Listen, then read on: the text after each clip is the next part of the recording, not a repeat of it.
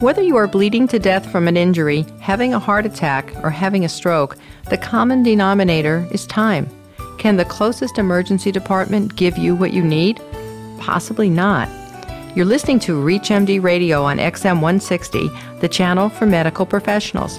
Welcome to the Clinicians Roundtable. I'm Dr. Shira Johnson, your host, and with me today is Dr. Brendan Carr, who is an assistant professor of emergency medicine, surgery, and epidemiology at the University of Pennsylvania. Remarkably, he's the only non-surgeon to complete a fellowship in trauma and critical care at Penn. Using trauma care as a model, he plans to explore how operations research and geographical information systems can be used to redesign the U.S. emergency care system. He's here today to tell us about a study that is probably one of the first steps of that work. Today we're discussing access to emergency care and how many of our patients are actually not being steered to the ED that can provide the care that they need. Welcome, Dr. Carr, to ReachMD. Thanks so much. So I have to ask you, how did you get into a trauma fellowship right out of an ED residency? The story's got to be good. You certainly beat out many aspiring young surgeons for the spot. I wish it were more glamorous than it is. I suspect it had a lot to do with being at the right place at the right time. I trained at Penn in emergency medicine. I knew the trauma faculty well. I worked with them closely as part of the injury center here, the Fireman Injury Center. And when I wanted to sort of explore more about management of injured patients and study the design of the trauma system, these were sort of the natural folks to go to, and they were more than happy to train me. Gave them an opportunity to operate while I ran the resuscitation bay. So was it your love of trauma that prompted you to analyze the EMS system? Well, it was my love of trauma that introduced me to the trauma care system, for sure. But then it's sort of my day-to-day life practicing emergency medicine that made me aware, or increased my awareness about how differently the systems are organized. Those of us who work in the emergency department know, at least in most trauma systems, that it's a pretty well-oiled machine. And I think that anecdotally, many of us would say that it is sometimes less than that for other diseases that are time-critical. So tell us about the model that you use to analyze the EMS system. Now, we may not be familiar with all the concepts, but try to make it so we can understand it. How was this study designed? Because it's really pretty amazing. The quick answer is, if you would imagine sort of taking every person in the U.S. and Google mapping them to their closest emergency department, and then sort of summing up who can get to what type of emergency department within what time interval, that would be it. It's easier said than it is done. So there's some holes, there's some gaps in knowledge, which is part of the sort of fundamental problem about emergency care and optimizing the emergency care delivery system. It turns out we don't actually really even know where all the emergency departments are. We don't know what sorts of resources they have once you get there. So that's sort of the one end of the equation. The other end of the equation is a little bit easier. The Census Bureau is pretty good to us and tells us within small units of analysis where people live. So what we actually did, since we couldn't Google map everybody, is we pick sort of small units of analysis, a couple hundred to 1,000 folks. We measure their straight line distance to their closest emergency department, and then we make some assumptions about sort of bending distance and then assigning drive speeds based on ambulance drive speeds for rural, suburban, and urban areas. And then we sum them up. We sum up how many people can get to what type of facility within 30 minutes, 45 minutes, 60 minutes. So was all this done with programming and mathematically, or? It is. It's all done, and they deserve a whole lot of credit. The Cartographic Modeling Lab at the University of Pennsylvania are a bunch of very savvy programmers with respect to geographic information systems. The arrival times that you looked at, they were just to get the patient to an emergency department, right? It didn't mean that ED would ever be necessarily equipped to handle whatever that patient's specialized problem might be, right? Absolutely right. And this is the big gap in knowledge that I think sort of is the punchline of this paper, which is to say, if you're having a stroke, we can get you to an emergency department. We don't know that emergency department has a CAT scanner, or much less a CAT scanner that's available 24/7, or much less a place that has a vascular neurologist. We don't know a lot about these emergency departments. What we do know is that there's an enormous crisis with respect to subspecialty surgical coverage, and we are delivering folks to places where they might not be able to get in an efficient manner what they might need done rapidly. So that's the bottom line. But what about the top line results? What did you find even in terms of arrival to an emergency department? Well, with respect to arrival to an emergency department, I think we can be pretty happy. The bulk of the U.S. population, 70 or so percent, can get there in a half an hour, and almost all of us can get to an emergency department within an hour, 98% of the population. The rub on that, of course, is that our definition of an emergency department is any facility that is open 24 hours a day. Has nothing to do with who receives you when you get there or what resources are there. So knowing that would be would be a huge step in the right direction. We don't know that, so we've used a couple surrogates, and the surrogates that we used were those that we had, which is to say we stratified out by volume and we stratified out by who is or isn't a teaching hospital. And those numbers are a little bit more reassuring. If you start to look at teaching facilities, it's about 20% of the population that can get there in a half an hour, and almost just under half they can get there within an hour. And then if you start to look at high-volume emergency departments or emergency departments that see at least one patient every hour of the day, every day of the year, that ends up being for 30 minutes about 70% of the population, and for 60 minutes about 95% of the population. These are really, really rough proxies for what we actually care about. We would like to be able to tell you how close you are to life-saving interventions, but we're not there yet. So what are just the beginning pragmatic steps, if you will, involved in such an enormous undertaking, what you're describing, in trying to analyze and redesign an entire countrywide EMS system? How would you even propose to go about it? So first of all, I think that we're well poised now. I mean, this is the time where everybody's interested in looking at health system reform, and if there's going to be some energy behind this, I think this is a reasonable time to think that there might be some interest in sort of doing things right. When I think about this problem, I think about this problem in the context of where we came from. And where we came from is that there are a bunch of facilities, these elective care hospitals that existed. And then one day in 1966, Congress said, and now there are EMS systems. So National Highway Safety Act established emergency medical services, and all of a sudden there are emergency medical providers that are delivering patients to hospitals. Now, who's receiving them wasn't outlined in the EMS Act. So, we create rooms, emergency rooms, where people are taken, and 30, 40 years later, we are still, I think, in a little bit, as a specialty, in a little bit of a reactive stance. This happened to us. We didn't plan this. So there's still a mismatch. If you look at where hospitals are relative to where people are, there's a little bit of a mismatch. Certainly, if you look at the denominator of injury deaths or the denominator of stroke deaths relative to where large hospitals that can probably handle those diseases well are, there's a mismatch.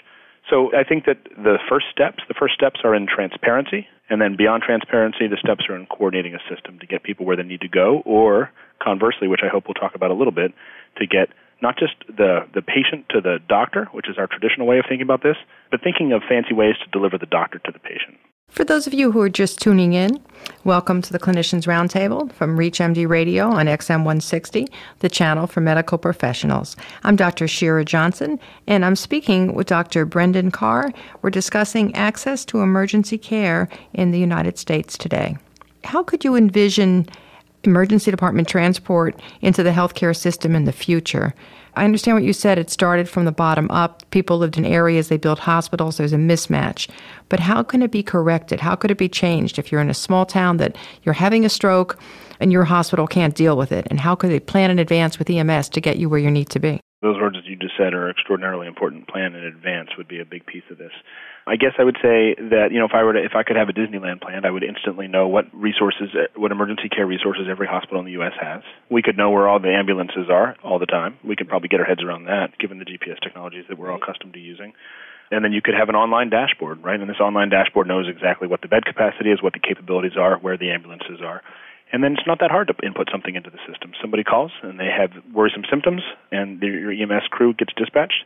They take a look at them, and in some cases, diagnoses can be made ahead of time or pre-hospital. In a lot of cases, they can't. And in a lot of cases, this is sort of the second piece that I was talking about.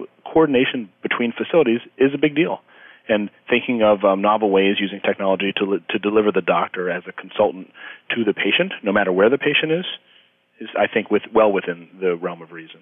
So EMS evaluates the patient, picks up that it's a stroke, and then really by a computer system is told to go to the closest stroke facility. Well, maybe. So that's the question. If the closest stroke facility is awfully far away and the closest facility has an emergency physician who is comfortable delivering stroke therapy, that's a reasonable solution. If the closest facility has an emergency physician who wants a consultation with a vascular neurologist, and they have a webcam set up where the vascular neurologist can take a look at the patient while the emergency physician is examining them, they can look at the CAT scan together, and they can have a conversation about whether or not to deliver clot-busting drugs. Well, we just sort of advanced care without doing much more than turning on Skype. So that's it. They get the benefit of going to the closest, or maybe not the closest, but a reasonable facility that can stabilize them and handle their acuity. And if they can't handle all of the acuity, let's talk some more about the things you mentioned, using a webcam, telemedicine, consulting. How would these play into your system? I think that there are going to be enormous pieces of it. We know that as we have fewer and fewer subspecialists available to us, we're probably going to need to start to think about more and more clever ways of pooling them to cover. And I think the way to pool them is, like I said before, is to stop thinking about delivering the patient to the doc and start thinking about delivering the doc to the patient. So telemedicine is real. It exists. And there are trauma surgeons and emergency physicians who are helping resuscitations of injured patients in rural America, where there is maybe someone who's not as comfortable in emergency medicine as a trauma surgeon, as an emergency physician. So they are resuscitating in real time, watching the resuscitation, offering advice, helping to make decisions. It's real in stroke care. There are stroke facilities that spend a lot of time online watching neurologic exams and making decisions about whether or not to deliver thrombolytic drugs. It's real in the ICU here at Penn. Every patient in our ICUs is sort of wired, so to speak, so that there is an intensivist sitting in a large room full of monitors and cameras, and they can interact with the patient, interact with the nurse, interact with the resident, interact with whoever might be at the bedside, and help them through decision-making. Now, that's a real practical example. Can you tell us a little more? Explain the setup with your ICU.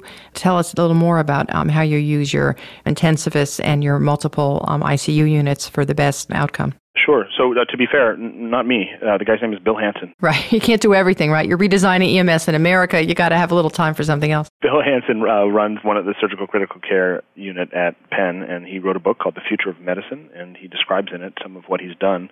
And what he's done is, as I said, so you're right that we live in a technology-rich place at the University of Pennsylvania, but at the same time, it's a training facility, which means that sometimes the person who is at the bedside is not a board-certified intensivist, is not a board-certified anything.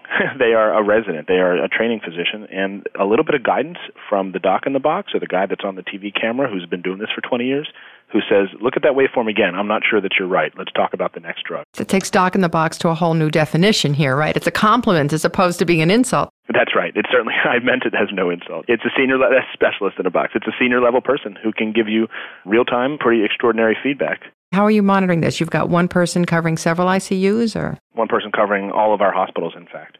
So you can imagine, most of this, and there's obviously one intensivist and then some nurses also at the command center.